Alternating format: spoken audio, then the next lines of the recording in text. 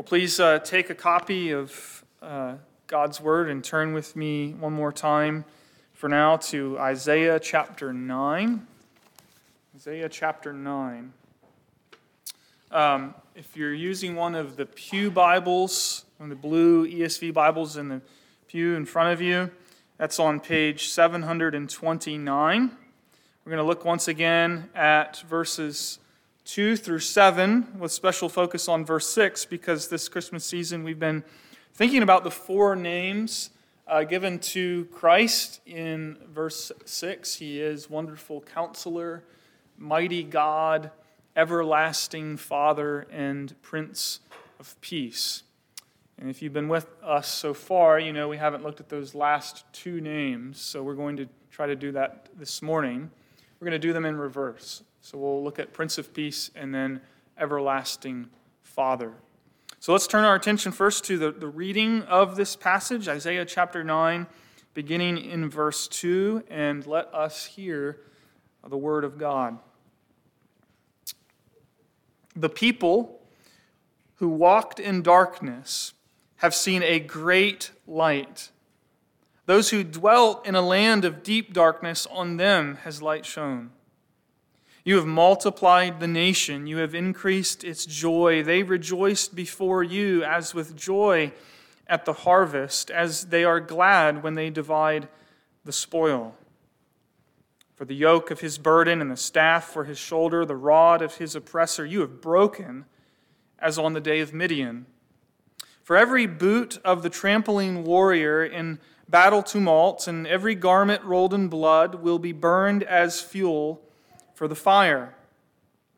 For to us a child is born, to us a son is given, and the government shall be upon his shoulder.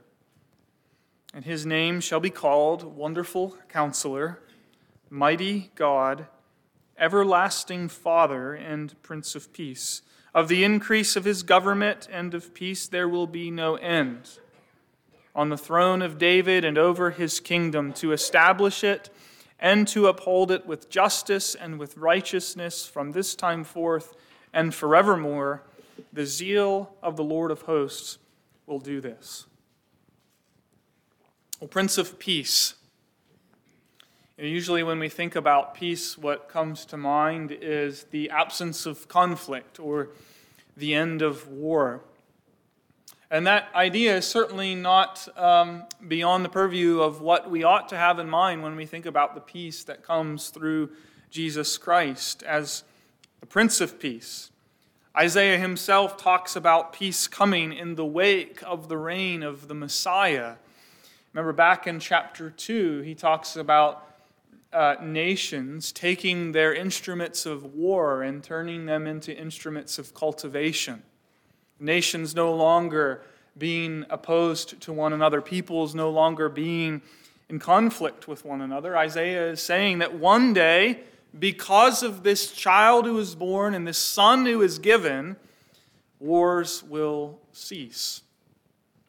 But we know, don't we? We don't live in that day just yet. Isaiah there is talking about the not yet aspect of the peace that will come through Jesus Christ.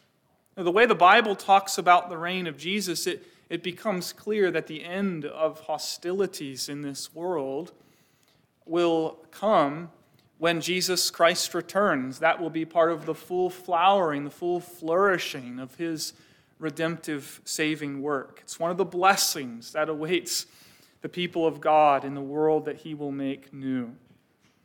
And so to really understand what Isaiah is telling us here about Jesus, I think we need to think about this two-part title. Remember, each of these titles, there's two parts to it. Here we have Prince of Peace. What kind of prince is he, and what sort of peace does he bring? Let's think first of all about prince. We need to understand this is not merely an honorific title. This isn't just a lofty way of talking about this promised child and this son who is given. This is a title that speaks about his authority, his right to reign as a royal figure. So Isaiah has emphasized this point, hasn't he, in the verses we've read of the increase of his government and of peace. there shall be no end, and on the throne of David and over his kingdom to establish it and uphold it with justice and righteousness from this time forth and forevermore. For unto us a child is born, and unto us a son is given, and the government shall be on his shoulders. Now, if you look back at verse 4, we've reminded ourselves of this each week so far. Isaiah describes this great reversal that God accomplishes for his people. And so God's people dwelling in darkness now see a great light. God's people who were in anguish and in sorrow now have cause for rejoicing. God's people who are in bondage and captivity have now been set free.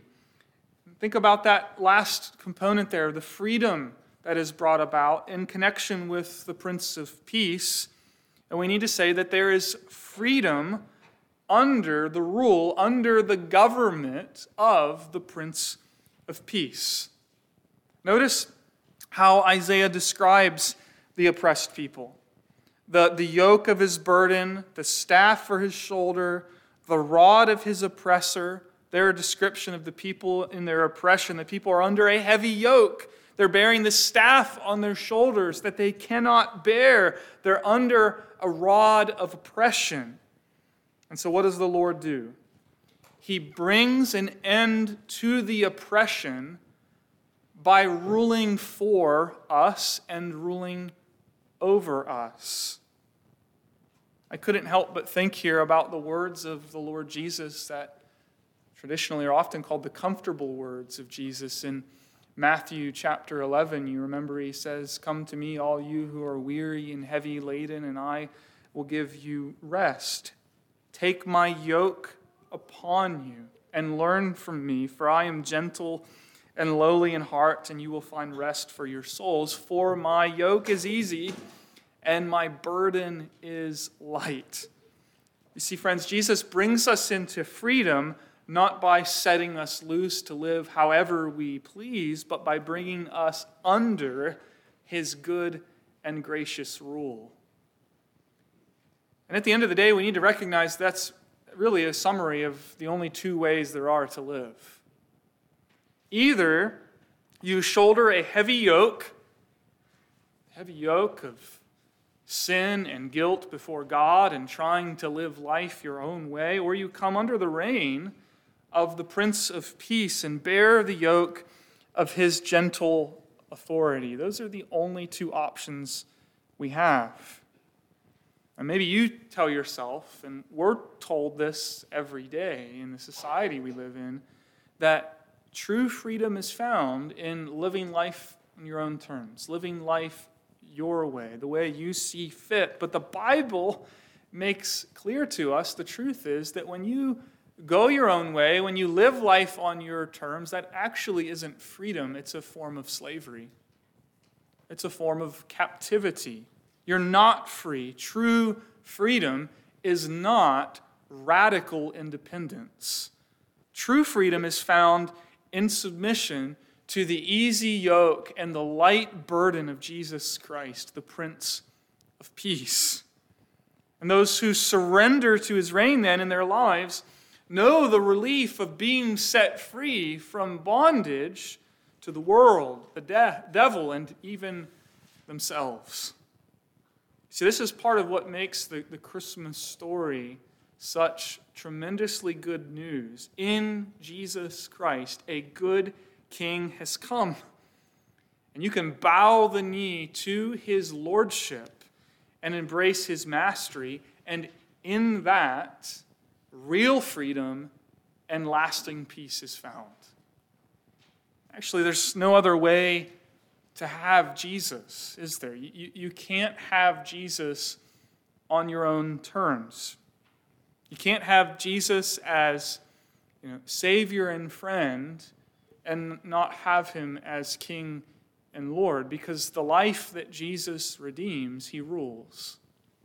There is no deliverance apart from the dominion of Jesus Christ. And that means we can't fit Jesus into our pre-existing lives and just go on as we did before, thinking we can fit him in with everything else that we hold dear. He came to be king. He came to rule. The government is upon his shoulders, Isaiah says. Gloriously, he reminds us, he's broken the staff of the oppressors from our shoulders. He removes the yoke of burden from us. He rules for us, and that is good news. But this call here, this reality calls us to submit to his dominion. His yoke is easy and his burden is light. But if we are to come to him, we must come to him as our king. And so the birth of Jesus, the Christmas story, if you like, calls us to quit living life as if you were your own. And we talked about this on Christmas Eve. Fundamental to the Christian confession is the confession that I am not my own. I am not a sovereign unto myself. I belong to Jesus. You belong to Christ, the Prince, the ruler of God's kingdom and the ruler of God's people. And so Jesus summons us to take his yoke and learn what life looks like when he is in charge as we submit to his loving rule. Now think about the second half of this title, Prince of Peace. What is the peace that Jesus brings? We've already talked about a future aspect of peace that we look forward to, is the cessation of war and conflict among the nations. But is there more to be said? There's a lot more to be said about the peace that we have through our Lord Jesus Christ. But there are some misunderstandings I think we need to try to avoid. I think one way we could misunderstand this is in our highly subjectivized age, is to reduce this peacefulness to a mere subjective feeling. I know Jesus, and he gives me this sense of peace. Now, of course, there's truth to that. The reality of knowing Christ, trusting in him, knowing that in Christ my sins are forgiven, I'm reconciled to God, does bring a sense of peace that transcends our understanding. But I don't think that's the main thing that's in view here in the context of Isaiah chapter 9. The peace that Jesus brings, we need to appreciate this, is not merely a subjective thing. It is an objective reality that is true regardless of how we are feeling from one moment to the next. Now, the word for peace here is shalom. That's a word I think a lot of people are familiar with.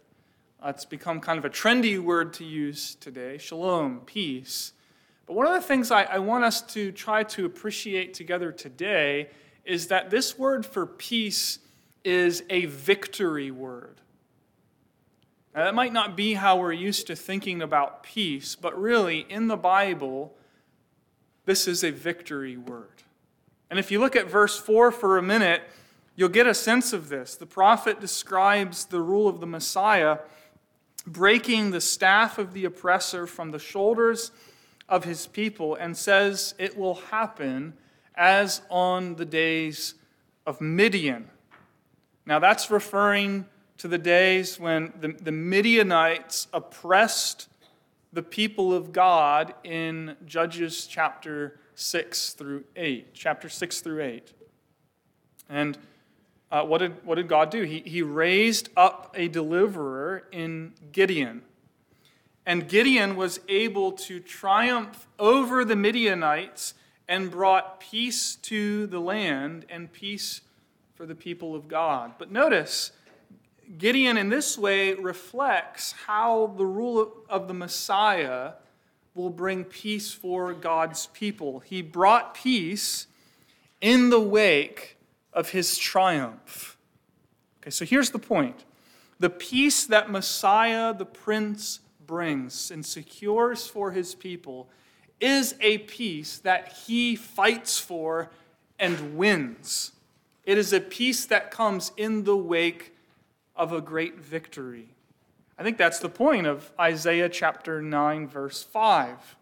Take a look at that. For every boot of the trampling warrior and battle tumults, and every garment rolled in blood will be burned as fuel for the fire. You get the word picture here that Isaiah is using. The message is simple. Jesus wins decisively. He wins an absolute victory. And the result of his triumph over his enemies, our enemies, is peace for God's people. And so let me say to you, friends, if the only image that you have of Jesus is Jesus meek and mild, you might have some trouble understanding what Isaiah is communicating here in the title, Prince of Peace. Because Jesus is a king, and the peace that characterizes his kingdom is a peace that is won by way of a conquering victory. But here's where the gospel surprises us.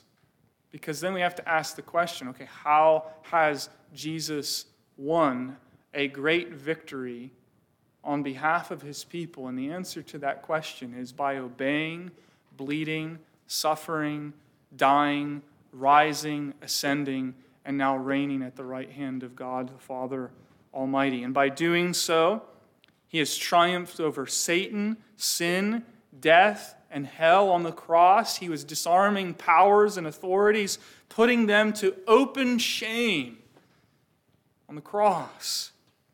Now he's seated in a place of glory and as the majesty on high, reigning as the King of Kings and the Lord of Lords. Now there's one other dimension of the peace Jesus brings that we should reflect on just for a minute together, because I think it really gets to our greatest, most pressing, most fundamental problem. And it all boils down to this, that apart from Jesus, we are not at peace with God. Apart from Jesus, the wrath of God abides upon us.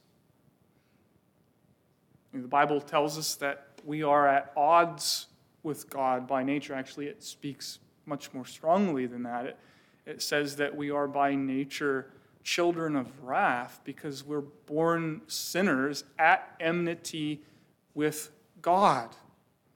So there really is no way to understand what the birth of Jesus is about, no way to understand why God the Son was born a child, and no way to understand what it means that he came as the Prince of Peace unless we get this truth in our hearts. That the only way to know the peace he can bring is by first having Jesus Christ reconcile us to God. He must make peace by the blood of the cross. See, apart from Jesus, and this comes straight from Jesus' own mouth in the Gospel of John, apart from him, we stand under the wrath and curse of God. His righteous wrath rightly rests upon us. And that takes us then to the meaning of the cross. What was taking place on the cross? Why was Jesus crying out, my God, why have you forsaken me?" Because all of God's wrath against our sin was being poured out on his one and only Son, so that God himself was making peace for us, reconciling us to himself so that we can confess with Scripture that Jesus Christ is our peace. The Prince of Peace came to make peace for you with God. And so a question we have to ask ourselves is simply this: am I at peace with God through the Lord Jesus Christ? Because there is no other way to be at peace with him. Let's look at this other name given to Jesus, Everlasting Father. Now, of these four names, this is perhaps the one that causes us to scratch our heads a little bit. What does this mean? Everlasting Father. What are we saying about him here? Let's think about everlasting first.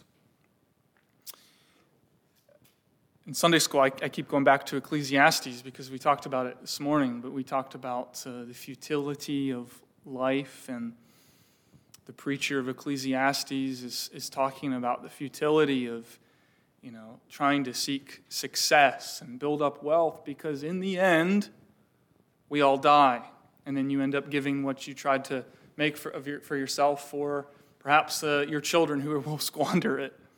It's all vanity of vanities. But what I have in mind here is the reality of death that the preacher was being honest about. Whether we're wealthy or poor, whether we're mighty or weak, whether we're people of great or little means, we all face the same end, don't we? I think Jeremy said it in Sunday school, quoting maybe Dr. Ferguson, that death is the great leveler of us all. Now, I'll grant that the topic of death may not be a very festive one, but I think it's something that we need to have in mind right now to set the stage for appreciating what we are saying when we call Jesus Christ everlasting Father. We've just talked about Jesus as ruler. Think about the rulers of this world for a minute. Every ruler, every king, every president has had authority for a time and then has died. And his plans and purposes have gone with him. Think about it just within the line of David, the dynasty of David. Kings rise and kings fall. But now Isaiah is telling us about a descendant of David, an heir to David's throne, who breaks that cycle. Of his rule, Isaiah says, of his rule and of peace there will be no end. He will rule with justice and righteousness from this time forth and forevermore. And so we have the promise of a king whose reign never ends. Think about what wonderful encouragement that offers to us. I've talked to many of you this time of the year, and I know lots of us are struggling with the pain of lost loved ones and family members who have passed on ahead of us. We've all perhaps stood beside the graveside of somebody we care deeply about, and we've wept over the loss. Many of us are feeling that especially intensely this time of the year. But let's remember that this king of whom Isaiah speaks, this king has defeated death. He is an everlasting king, and he reigns forevermore. He is someone then to whom you can go when that sense of loss comes flooding back. He is one to whom you may go who by his own death and resurrection has brought life and immortality to light because he has trampled over the grave. He is the one who is the resurrection and the life, so that all who come to him, though they die, yet shall they live. He is the everlasting one who gives life to all who find rest in him. And that means at the end of the day, dear friends, that you can look death and grief and loss in the face and say, you lose because Jesus has won. He is the everlasting Lord. So albeit through tears, we can find hope in the face of grief because Jesus Christ is our everlasting Savior. Now, what about Father? When I say this causes us to scratch our head, this is what I was referring to. He's everlasting Father. We need to get this right because we could maybe stumble a bit here in trying to make sense of this. We know Jesus is the divine Son. He is the eternal Son of the Father. So then in what sense can we speak about Christ as Father? Let's be clear as we try to make sense of this. We're not modalists, right? That ancient teaching that pops up again and again in church history that says, God is one, and he has just simply revealed himself in different modes throughout history. So one time Father, one time Son, one time Holy Spirit. Now that's not right. The three persons of the Godhead, Father, Son, and Spirit, are indivisible, yet not interchangeable. Right? The Father did not die for us on the cross. That's why we don't pray, Father, thank you for dying on the cross for us. Jesus didn't send the Father to be our Savior. The Holy Spirit was not conceived in the womb of the Virgin Mary. We confess with Scripture and the church in all places across all ages that God is one undivided being, and he is eternally three divine persons: Father, Son, and Holy Spirit. And each divine person possesses the whole undividable divine essence.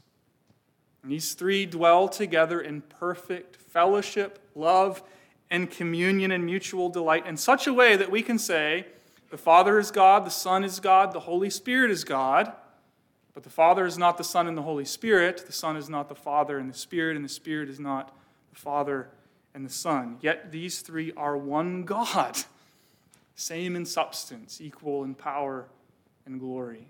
Okay, so with all that said, what does Isaiah mean then when he calls Christ everlasting Father? I'm going to say two things about this. I think two words that sum this up for us, I hope. The first word is, this is a word of affection. This is a word of affection.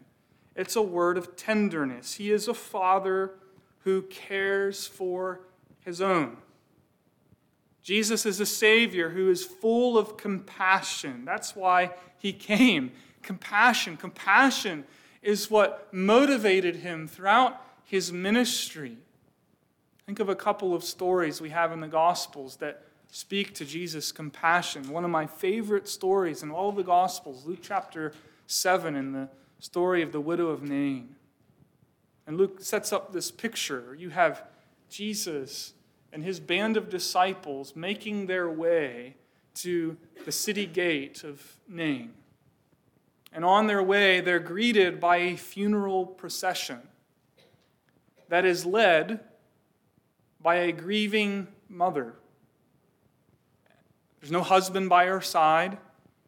There's no son to take the father's place. She's standing there alone, and Jesus perceives like this, that this woman is burying her only son that's left. And then Luke tells us that Jesus had compassion on her. So what did he do? He stops the funeral procession. He tells her, "Do not weep." He goes and he places his hand on a human corpse. He raises the son to new life. And I love the way Luke puts it. Luke says he gave the son back to his mother. And it was all because Jesus had compassion. Or think about in Matthew's gospel when this large crowd is listening to Jesus teaching and preaching. And Matthew tells us in verse 36 that they were harassed and helpless like sheep without a shepherd, and Jesus had compassion on them. Actually, I think that metaphor of a shepherd overlaps nicely in Scripture with the description of Christ as a father of his people. Jesus is the good shepherd. John 10, verse 11. He calls his flock by name. He knows each of his own. He leads them out and in to find pasture for their souls. He will tend, this is Isaiah 40, he will tend his flock like a shepherd. He will gather the lambs in his arms and carry them in his bosom and gently lead those who are with young. Isaiah 40, verse 11. He loves the sheep. He cares for the sheep. He's a father full of compassion and gentleness and tenderness toward his own. And so as we think about this as a word of affection, first of all, I think we have to say a few things. First of all, I think we need to say that the truth of the matter is that some of us have complicated relationships with our earthly fathers or with father figures in our lives. For some of us, the time of Christmas and the holiday season is a real challenge. Something that induces a lot of stress and anxiety in our lives because we know who we might have to spend time around.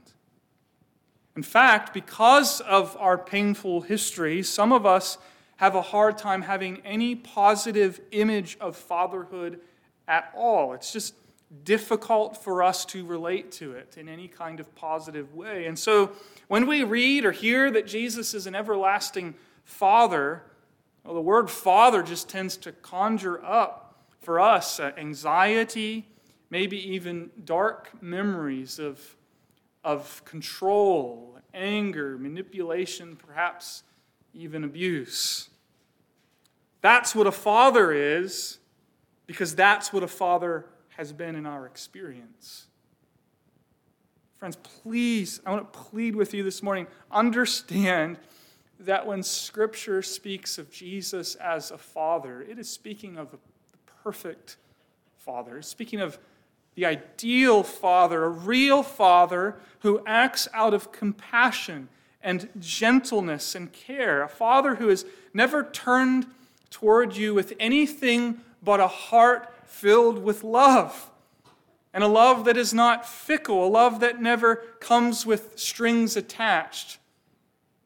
He's not someone who's ready to just yank everything out from under you the moment that you slip up. Understand that in Jesus, you have one who knows everything about you. He knows the secret thoughts of your mind. He knows what you've done in secret. He knows your sin. He knows your failing. He knows it all. And he loves you with tender compassion. And friends, your weakness and your sin and your failure do not diminish his loving compassion for you one bit at all. It's a father full of compassion, the love that never fails, never gets cold. It's not on one day, off the next. It's not up one day, down the next. It's never withdrawn. It's steady and sure and reliable because he loves you with an everlasting love, because he's an everlasting Father. So we can speak of Jesus Christ in this way as Father. It's a word of affection. But the second word that I have in mind is it's also a word of revelation. It's a word of revelation. Here's what I mean. In the Bible, Jesus is everywhere identified as the Son of the Father. And as the divine Son, he reveals the Father to us. Right? We know the Father. We know what the Father is like by knowing Jesus Christ. And so John 1:18 tells us, no one has ever seen God, the only God who is in the bosom of the Father. He has made him known. Or you remember the story in John 14 when Philip is struggling to understand Jesus' relation to the Father. Philip asks, Lord, show us the Father, and it will be enough for us. And Jesus responds and says, Have I been with you so long and you still do not know me, Philip? Whoever has seen me has seen the Father. So how can you say, show us the Father? Do you not believe that I am in the Father and the Father is in me? Just reiterating, he makes the Father known. To see Jesus is to see the Father. So ask the question, okay, what is God really like? And the answer of the gospel to that question is look no further than Jesus Christ. God in flesh. I think this is so important, so helpful for us to understand, because here's another way we can get tripped up sometimes. And we get that Jesus is loving and gracious and compassionate and tender to his own. But then in our hearts we have this kind of suspicion towards God the Father. And for whatever reason, perhaps based on our experience has shaped us, perhaps based on bad teaching, whatever the cause may be, we have this perception that God the Father is, stingy, angry, full of wrath, just ready to come down and crush us. He's demanding, vengeful. But dear friends, that is such a profoundly distorted view of God that we have to get rid of. Jesus Christ is the image of God. So to see him is to see the Father. To know him is to know the Father. To know what Jesus is like is to know what God the Father is like. Jesus' heart toward you is the Father's heart toward you, because there is no conflict in God. There's no good cop, bad cop. And I've heard it put this way, that there is nothing un-Christ-like in God the Father. And so in this word Father, there is a word of affection. Jesus is like a father with compassion for his children. He loves you with a tender compassion. And there's a word of revelation here. When you see the fatherly compassion of Christ incarnate, it is revelational. It's communicating and revealing something about the love of the triune God for his people. It shows you what God is really like. John, and I mentioned this verse earlier, John 1:18, literally what John says is Jesus exegetes the Father. He explains the Father to us. God of compassion and tender mercy. There's one final word that I want to say as we wrap up, and it's to those who are with us this morning who've not yet believed in the Lord Jesus Christ. Let me say to you that whatever your family life is like, whatever grief or gladness you may experience this time of the year, I want to urge you to not remain outside of the family of God. Because God has said to us that for all who believe in the Lord Jesus Christ, God has given them a right to be called the children of God. So I invite you this morning to trust in him and know him as your wonderful counselor, mighty God, everlasting Father, and the Prince of Peace. Please join me in prayer. Gracious God, we give you thanks for time in this portion of your word and all that it reveals to us about the identity and the character of the Lord Jesus Christ. Please hide these truths away in our hearts and bring them to mind. And we pray that you would deepen our understanding and appreciation that Jesus is a wonder worthy of our adoration, that he's a counselor, a king that we can trust and obey. He is himself God, our warrior, who has gone to fight for us and to defeat the works of the devil. He is a Father who loves us with an everlasting compassion, and he is the Prince of Peace. May we know these realities, these truths for ourselves, embracing them by faith, and so live in the light of our Savior and know the joy of his salvation and the freedom that he brings. We pray these things in his name. Amen.